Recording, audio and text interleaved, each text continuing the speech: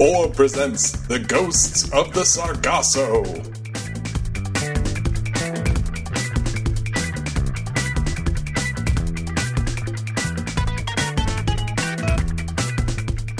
I'm Gary Butterfield. I'm Cole Ross. And ooh, ghosts. It's Orb. Jinkies.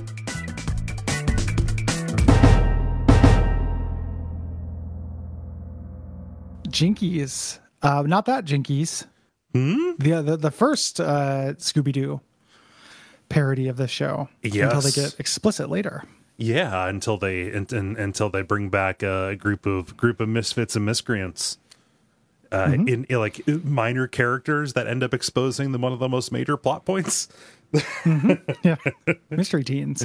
Yeah. I had this thought, you know how every once in a while you're walking around and as somebody who's interested in words and writing, you just come up with similes? Of course. Here's something I wanted to run by you. It's not very related to this episode, but it is related a little bit to Scooby-Doo. Okay. Like, what if you came into a room and you were like, it smells like medical mysteries in here. Like, is medical mysteries a thing? Medical mysteries? It has a scent. It smells like something that would stymie Dr. House. Yeah. You know? I mean, I can, like, when you say that, like, I can picture opening up the Yankee Candle labeled medical mysteries. And, yeah. and what would initially hit me. But I don't know what the constituent parts of medical mysteries would be. It's like a biohazard symbol and then like Dr. House shrugging. And then like putting a stethoscope up to a question mark. The thing is, Gary, none of those are smells. I was thinking like antiseptic. I was thinking formaldehyde. I was thinking has a smell. Blood. But does Hugh Laurie shrug have a smell? Does he release some glands when he shrugs? Yeah. Well, his armpits are briefly exposed. Okay. You know, so maybe there's additional scent. Yeah. House this shrugged. episode first aired on September 11th, 2004, that fateful day. Yeah. And this is, like you said, the first of the Scooby-Doo parody episodes. It was going to happen, especially when you have one of your main characters dressed up like Freddy. At least for the first several seasons. This ticks off a couple of boxes. They wanted to be on the high seas, on a boat that did not need to be a hydrofoil, but they made it a hydrofoil because of Johnny Quest. That wanted to do the rubber mask villain plot. Yeah. And they do it. This is a weird episode. This is like a fan favorite, but the bigwigs didn't like it at first. At the very least, yeah.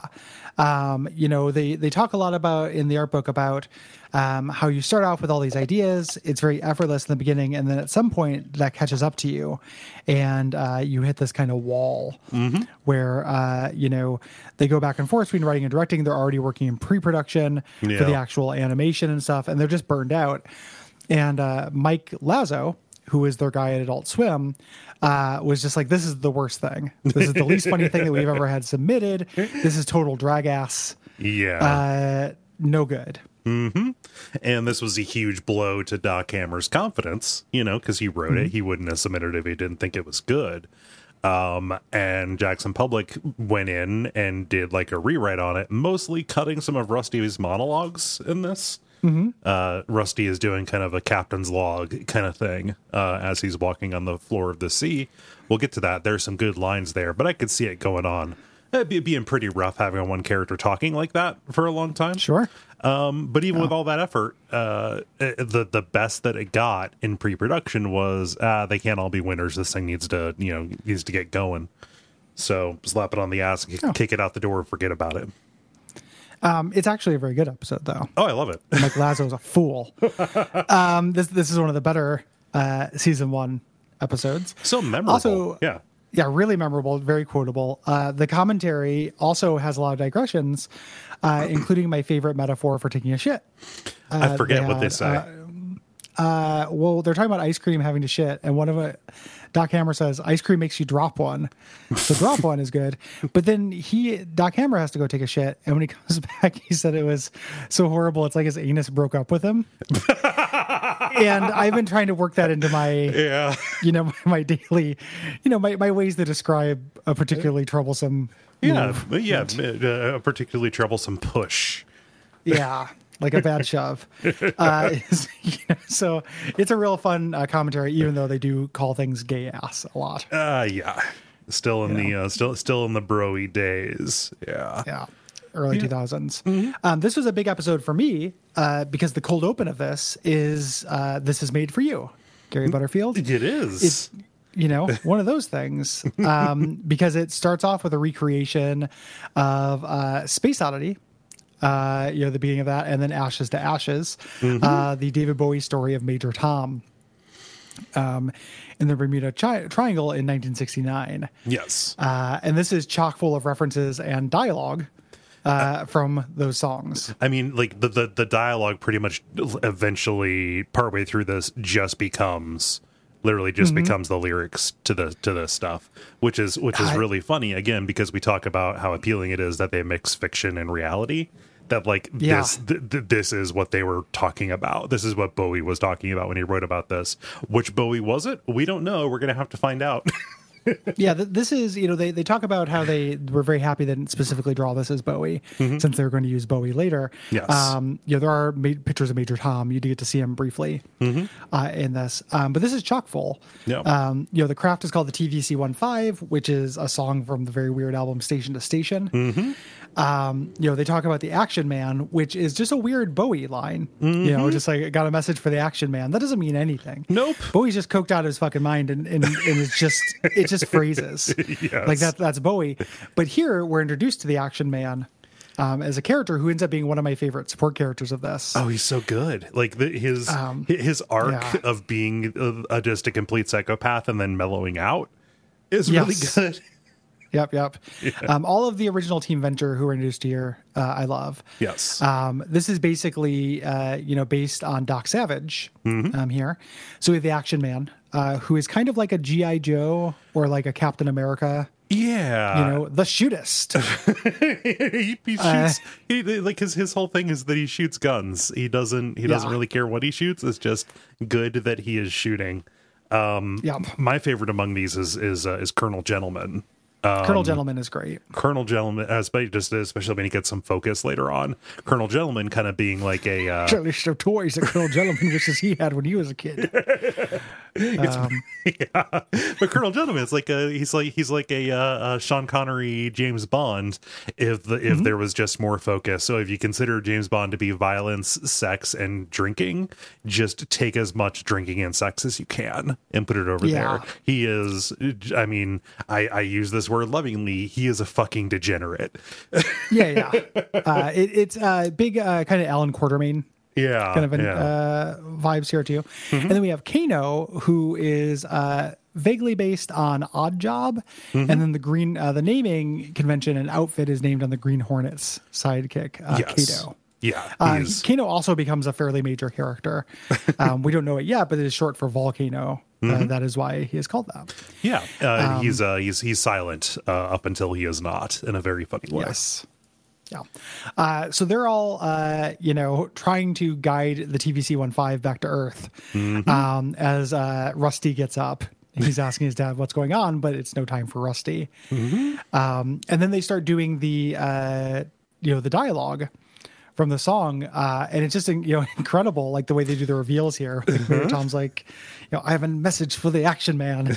I'm here, Tom. Pops up, and then my favorite delivery in this whole thing is when thinks he's gonna die. Where he goes, "Tell my wife I love her very much. She knows." The Doc scene here, it's so fucking good. Here. Yeah. This, I mean, so to put this kind of in perspective, this was really my first exposure to a lot of this Bowie stuff. I was not, when this came out, 2004, I would have been a sophomore in high school, not necessarily listening to music from that era. Like maybe I was like vaguely aware. It was all Raffi and Yeah, it was Raffi and it was where Raffi does the Wiggles. Animals. The Wiggles do Raffi. Yeah. They did like a whole crossover kind of thing. It was a split EP. Kind of hard to get a hold of. I have to go to Australia to get it. No, I just I wasn't listening to David Bowie stuff at this time, so none of this made any sense to me. And once I started listening to Bowie later in high school, I was like, oh, that's why they were talking weird in that. This is exactly what they were doing. Yeah, and for me, as just like a gigantic Bowie fan, I was just like just blissing out, just glowing during this. Yeah, just literally losing my mind. This is setting the kind of stage here for the idea that Rusty remembers that the ship went down from when he was a kid and came up, and that there was never scavenged.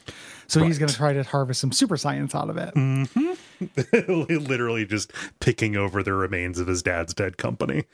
So good. And they do a little wipe from the heroic father in this tragedy to current day, where Hank is taking pictures of his dad on the deck. But he's wearing he's like, it's bunching up in his butt. The thing. It's because it's terry cloth. They have a fascination with the terry cloth of like deckwear from Goldfinger. It acts like a towel. Brock isn't convinced that this is a really good idea, pretty much because Rusty is overconfident about this. Brock understands, being a military man, like, night diving, pretty difficult, probably don't want to do that the first time going down that far, but Rusty just, whatever, I've got this walking robot dive suit, this will be fine. Yes. My dad never harvested this out of respect for the dead. No, respect out of respect for the dead. Big quotes around that. But he's taking this as this hero moment. Like, he's having fun during this whole thing. Oh yeah. Really, really cute. I love him doing these like Jacques Cousteau narrations, describing the sea as 800 feet of black liquid funeral. Cold and balming fluid. I don't know why he's having the boys do everything. Neither like do the I. boys are like his team. Well, I mean, for this, he never hires any. Like, he only ever hires day laborers and interns. Yeah, that's true. If he can that get away, is cheap. Yeah, no. If he's got these expendable kids, might as well have him do stuff. It doesn't matter if it fucks you up. He's attaching to his robot the Metasonic locator, which has vibrations so extra special they vibrate time. The line is really good. So extra special. It's a really good, real good verb for that. But that's the idea. Is that's gonna be our kind of B plot. During this is Rusty on the bottom of the ocean and this robot monologuing. Yes.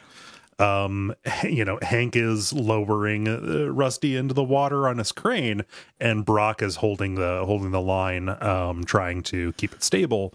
When Hank screws up, the robot drops, and the line is pulled through Brock's hand so quickly that it scrapes his palms off. That fires mirror neurons, doesn't it? Yeah. Yeah. So he spends so that's going to kind of make Brock in rough shape. Yeah, he spends the entire episode kind of unable to use his hands, which also keeps him from smoking for the entire episode up until the end. That was actually a mandate down from Adult Swim corporate. Like, we can't have this cartoon where somebody is smoking all the time. So Constantly. They acquiesced. Yeah. Yeah. So they drop Rusty. He bumps his head. He's down and as they have him down there underwater, Brock spots a ghost ship. Yeah, I see something that doesn't make any sense. So, it's like a ghost, like pirate ship. It's like a schooner. So it's maybe a sloop. I don't know. I've forgotten everything about Uncharted Waters. Since the Uncharted Waters. Yeah, tall ships for stepdads magazine. So while this is happening, Hank gets up and has to use the bathroom. Dean tells him to do it off the heliport. It makes an awesome arc. When Hank is doing it, he's making like laser noises and stuff. I have a note here. Do you think that pretending that your pee is a weapon is universal? Because I used to do it when I was little.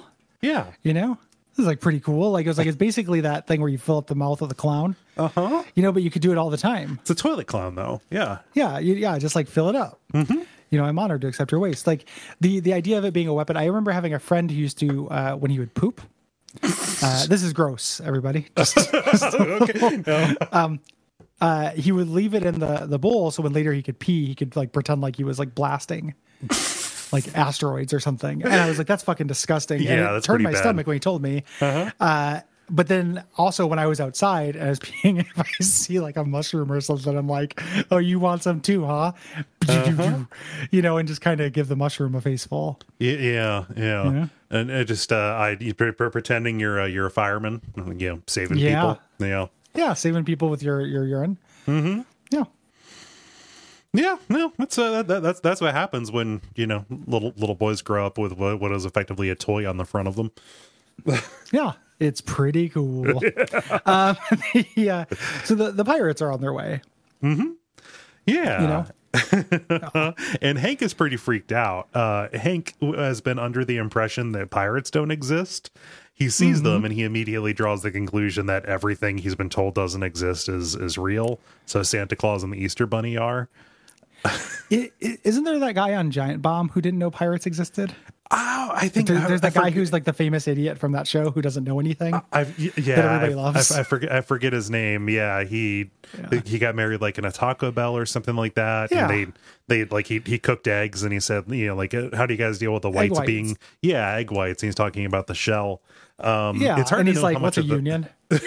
You know, that guy. What's a union? I never heard of a union. You know, before. It's that guy. And it was like, I think that there was a thing where he didn't know the pirates were real either. And it's like, man, if you're walking around dropping Hank Venture, like, non-ironically, that's a rough. It's probably a bit of a moment for reflection. Wake up call. Yeah, I'm trying to find that guy's name. Let's see. We've got Jeff, Brad, Ben, Jason, Jan. Dan. Maybe Dan. It's Dan. Maybe Dan. Dan. People who know this are freaking out. Right. Sorry. Sorry. You know. But oh well. But I love this exchange. Brock's like, Hank, nobody ever said pirates don't exist. And Hank says, then you agree with me that this is impossible. Yeah, it's good logic. Just his epistemic crisis that he's having on seeing a glowing pirate ship. A ghost pirate shows up and wakes up Dean. This ghost pirate looks great, and it looks very explicitly Scooby-Doo. Yes. But Brock immediately just walks up and knocks him out with a bottle. You know, he stops glowing. And these pirates, you know, the joke here is basically that the pirates are not real. They're just like skating by on scaring people. Yeah. Brock stops beating up the ghost pirate when the pirate captain pops up and he's holding Dean hostage. Weirdly enough, pirate captain turns out to be a long running recurring character in this show. Does he ever get a name? I think he's just pirate captain. Yeah. Even when he's just a fun voice. Yep, just a fun Jackson Public voice. He's a fun character too. Like, well, just immediately when the game is off, and just like how offended he is that Brock broke the rules with him. Yeah. That's real fun. The ghost pirate rules. Yeah, real good. But like he's holding Dean hostage with a blunderbuss, which turns out to be from Toys R Us. All this stuff is either cardboard or from Toys R Us. And he finds out that the guy that Brock hit with the bottle is dead. Like, oh, was that really necessary? Yeah. Yeah. And then I love, like, 6 beats too late, Dean thinking he's cracking the case. This isn't a ghost. Yeah, but this isn't a ghost, and tries to pull it off. And nobody's impressed with this. Well, pulling the mask off of his body, the body's head is turned all the way around. Yeah. And he's like oblivious. Extremely good child trauma. Yeah. So Brock ends up going to the brig. The captain keeps Dean hostage, and Hank is still AWOL. Yes. The other pirates come up. All the pirates are from Massachusetts for some reason. Oh yeah. Coming there. There's a fog guy and a sea monster projection guy, and they don't even get a chance to do their thing to scare them into stealing the boat. It was our day to shine. We cut down to the to underwater. Rusty is pretty frustrated because he's not able to move as quickly as he would like to. He refers to walking around in the giant, or walking around on the robot like it's like walking around inside a giant fat kid. Which is a fun line. And like he's down there hoping that the Metasonic locator, by vibrating time, can pull back the curtain and reveal his dad's flying metal failure. Yeah. Yep. So he attempts to turn up the locator, the extra special rays, but steps into the maw of a giant clam, which is terrifying. He's like, calls it like undersea I seem to have stepped in some undersea chewing gum. Yeah. Or something like that. Yeah. Really scary. Yeah. But his turning up the amplitude causes the nearby cockpit of the TVC-15 to glow. So he has awakened Major Tom. Yes. Brock raises Hank on the radio here, and this is probably my favorite little bit from this episode. I really like the end of this episode as well. But this little bit where he's like, Hank, I need to be your hand, be my hands. Hank says something I can't remember, and Brock says, if there's ever a time in your life I need you to not be Hank, it's now. Which is so good. And then the way that Brock just slips into Operator military mode. advice mode. Yeah, Operator mode. Whatever you do, don't light a cigarette. I don't Sniper smoke. can see a hot cherry for miles. It's like it's a 13-year-old boy. Yeah. I don't smoke. Good. Well, don't start. Don't start now. Incredibly good. We cut over to the pirate captain talking to Dean, saying the ship has been mired in Sargasso, which is seaweed, for 10 years. Yeah. They've just been stuck there, and they've been doing piracy trying to get a ship, but just getting supplies. Yeah, because nothing is shipped that way anymore. Yeah. Yeah. So like, they their big hauls were the Toys R Us shipment where they got a bunch of the pirate gear, the swords and blunderbusses and whatnot. And the other one was a big shipment of legs, eggs, pantyhose, Yes. which some of the guys are still wearing. Which I don't know, being caught out on the sea probably cuts down on the wind. Yeah, I remember legs, eggs. My mom had legs, eggs. It was fun to play with the eggs afterwards. So, man, pantyhose, like stockings, comfortable. Wearing, I used to wear them for theater and stuff. That's good. That's some good shit. Hey, I got a pair of like yoga harem pants things that my girlfriend gave me that are incredibly comfortable. Yeah, like I have no interest in wearing women's clothing where it's like torture devices. Right. I understand some people like who are interested in wearing women's clothing are into it for like the corsets and stuff like that.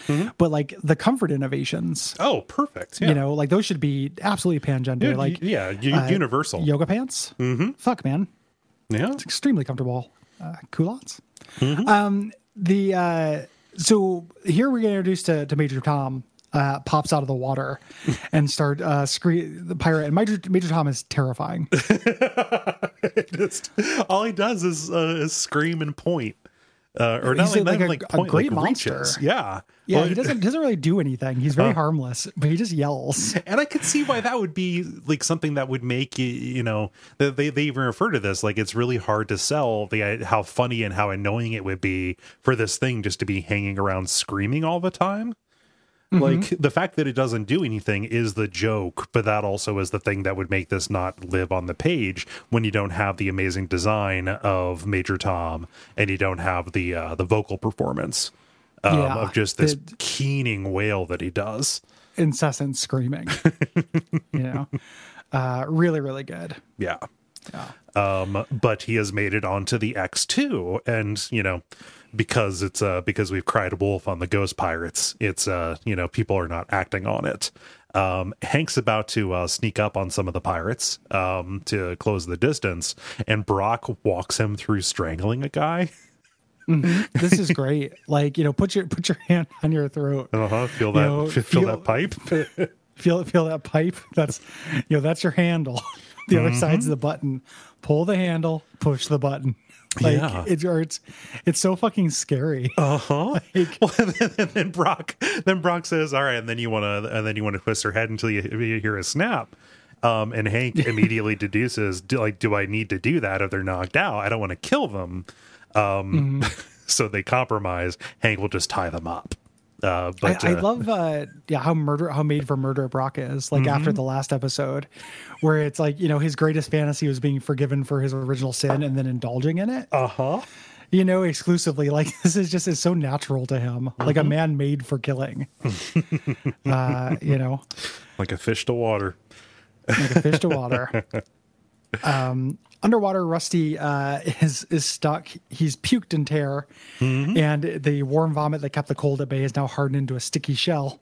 Thankfully, the stench is faded. Disgusting. Yuck. Yeah, so disgusting. Dean, with the captain, mentions Brock, his dad's bodyguard, and the pirate's like, "Well, your dad doesn't need a bodyguard." Yeah, look at him. And Dean attempts to lie. He's not very good at it because he's Dean. All he had to do is say nothing. Yeah. It's very good. So, the two pirates go to Brock to get the key to the X2, so the pirates can get out of here. They're stuck for 10 years. That's pretty bad. Brock says, "All right, well, it's up my ass. You're going to have to reach up there." This is a scene that was added in the second draft, and this is what made it acceptable to Adult Swim. What ends up happening here is one of the pirates cavity searches Brock, reaches up his butt. Brock clenches down and swings one of the pirates around by his ass to knock out and kill the other pirate. Yes, it's a real distinctive moment. It's my favorite line in this is, he's like, he gets a cigarette, and he's like, before he gets a cigarette, he's like, where's the key? He goes, "It's up my ass," and the two pirates are talking. One of them's like, "Yo, go get it," and the other one says, "What if he's lying?" And then the first one goes, "If he's telling the truth, that'd be better." I love that so much. Yeah. It doesn't matter. And as the search is going on, Brock asks the guy for a cigarette. Oh, it might help me relax. And the guy doing the search says, "Do it, give it to him." Yeah, we don't give people cigarettes. We take them. Of course, Brock kills him because he's a man made for murder. Rusty's legs of the robot have exploded. Yes. Clams don't like the taste of exploding robot legs. So he's crawling. He's lost the locator, and he's just crawling towards the wreckage of the TVC-15. Right. Ding, ding, ding, ding, ding, ding, until he hits it. Yes. Brock, now free, has decided to radio the pirate captain saying, "Hey, I'm coming for you." The captain is hot-wired the hydrofoil and starts driving off because he's terrified. Brock's over on the pirate ship. Rusty is giving his grandiose speech, having reached the TVC-15, about how having succeeded where his father failed. Which is just a great mischaracterization of what's happening here. Yeah, that's not even close. Yeah, and the X2 driving away yanks the line, pulls him away, and he gets caught in a rock, gets knocked out, holding the X2 still. It's it's acting like an anchor. Yes. Yeah. So the captain goes to cut that anchor loose, this second anchor, and sees that Hank has tied up the entire crew. Like, Hank fucking did it. Yeah. Choked out all these dudes, which is, phenomenal. Yeah. Tied them up with a bow, which is just like, what kind of bodyguard? Really, really good. Mm-hmm. But then they spot Hank being menaced by Major Tom, the screaming ghost skeleton. They tell the captain to use his blunderbuss. He's like, "It's just a toy." Like, he wasn't holding Dean at gunpoint. The captain tries to take out Major Tom. He's like, "You're an adult." Dean at one point's like, "You're a grown up. Do something." But it just doesn't work. No. Like, he can't, nothing happens. Like, Major Tom does not care. Like he tries hitting him, doesn't work. He tries talking to him, doesn't respond. Ghost pirates, I guess I deserve this. You live by the ghost, you die by the ghost. Yeah. But it's not a problem. Like, Hank, is talking on the communicator. Oh, it doesn't seem to want to do anything except scream, which is true. Yeah. Yeah. I love now that we've done that last episode where Doc Hammer mentioned in his episodes, he eventually just goes, "Time to end the episode." Now I just keep seeing those moments. Yep. Because in this one, they just call Dr. Orpheus and do it. Like, it just like, time to end. We told the story. It's over. We like, they know the person who can fix this. So just get it here. I love this line, because the shock of being yanked away and rammed against some rocks has caused the seal on the diving robot to break. Rusty is crawling along, it's slowly filling with water. It says, "All I can do now is wait for death's warm hand to finish the job that fate began at my uneventful puberty." Yeah. Fuck, that's a good line. Yeah. Uneventful puberty. Yeah, it's a very good line. Oh man. So Hank calls Dr. Orpheus, who is magically cooking frittatas for Pumpkin.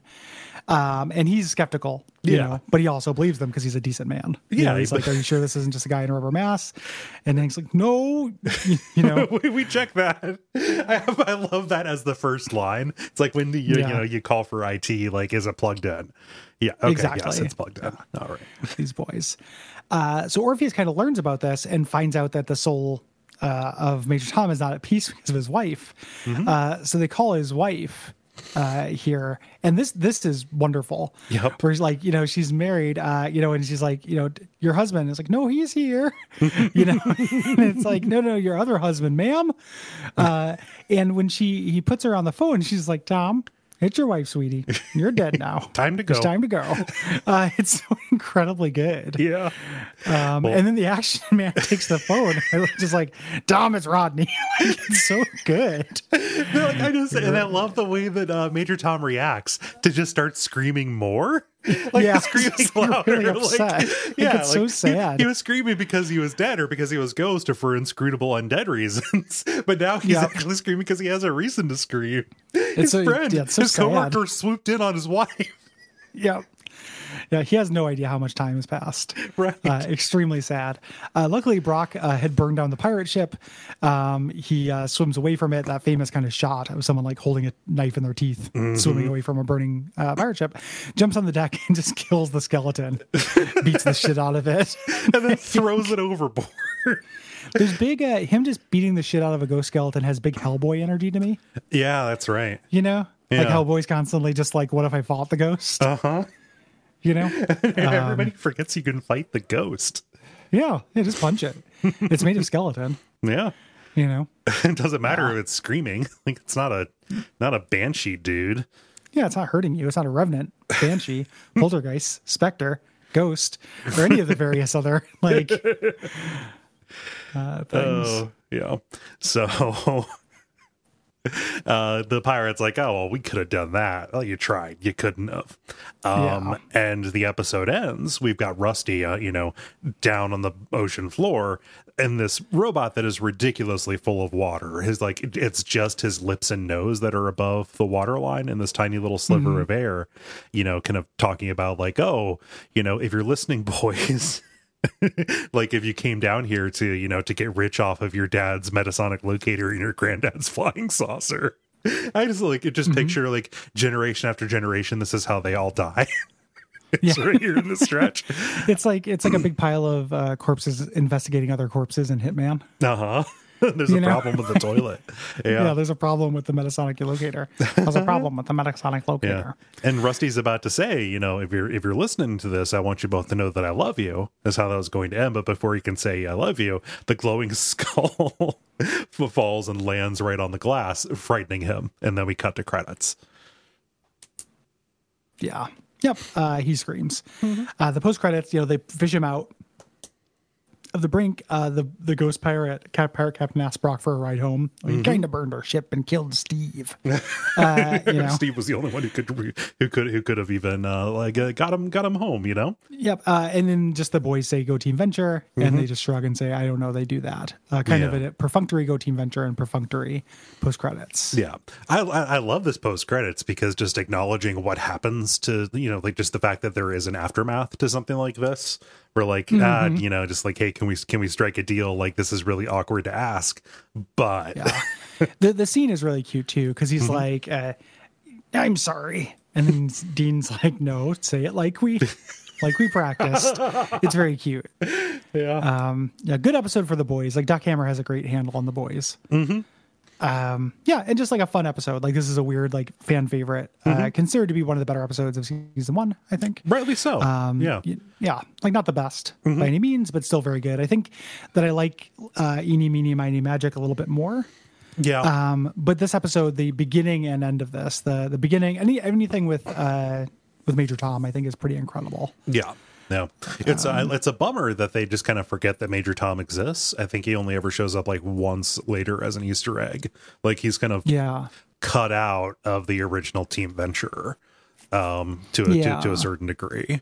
But like you know, I was thinking about this, especially like as I finished up my Grand Series rewatch.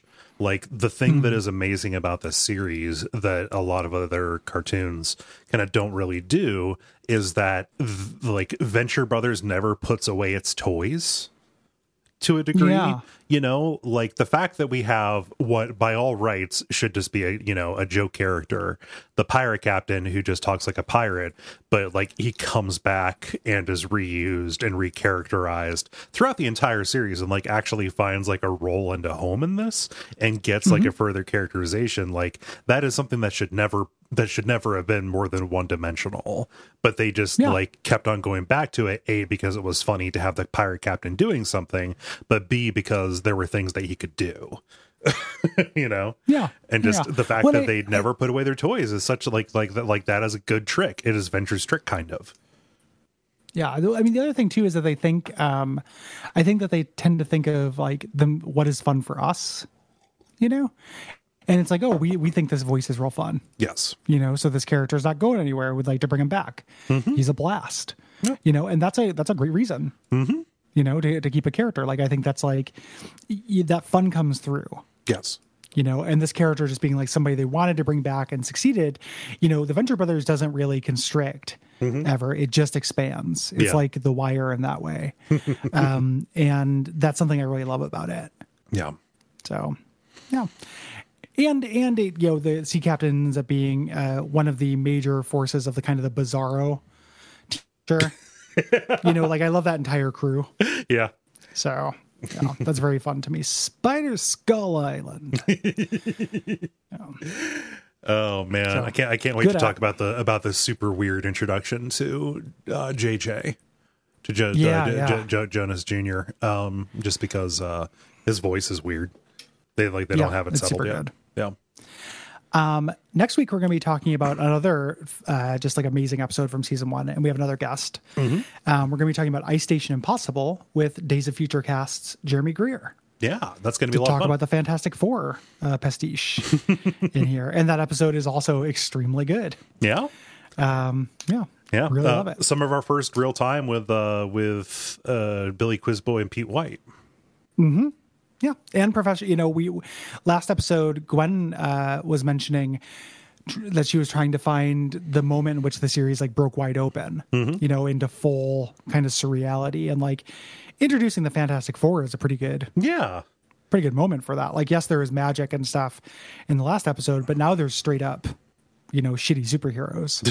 I'm gonna that's gonna be a fun episode too, because like there's so many weird comparisons between that and Ruins, which is a shitty Warren Ellis comic. Okay. From the late 90s. That, I mean, yeah. Like, what's the log line on Ruins? Is it just like, what if these superpowers had realistic downsides to them, or? Yes. Okay. But for the entire like Marvel universe, basically. Okay. It's like two characters going through and being like, yeah, here's where the Hulk died of cancer from all that radiation. And like, here's you remember those 4 astronauts who came back bombarded with cosmic rays, and they all got these basically specific kinds of cancer. Like, it's almost all. It's all cancer. Cancer. Yeah. Because it's all like radiation and chemicals. Yeah. Yeah. Like, if a radioactive spider bites you, you know, the radioactive is the operative part of that, not the spider. Yeah. Yeah. But man. Yeah, that's gonna be a fun episode. It will. Looking forward to it. Thank you to everybody who has left a rating or review on Apple Podcasts. We greatly appreciate you taking the time to do that. Yeah. You can also support us and the show and get episodes a week early by going to patreon.com/duckfeedtv. Just $3 gets you episodes early. For that. It also gives you access to the Slack, where you can come discuss the Venture Brothers and many things. Basically anything. Yeah, we have channels for all kinds of stuff. Yeah. I think that's probably about it, right? I think so. Yeah. Yeah. So until next time, go Team Venture.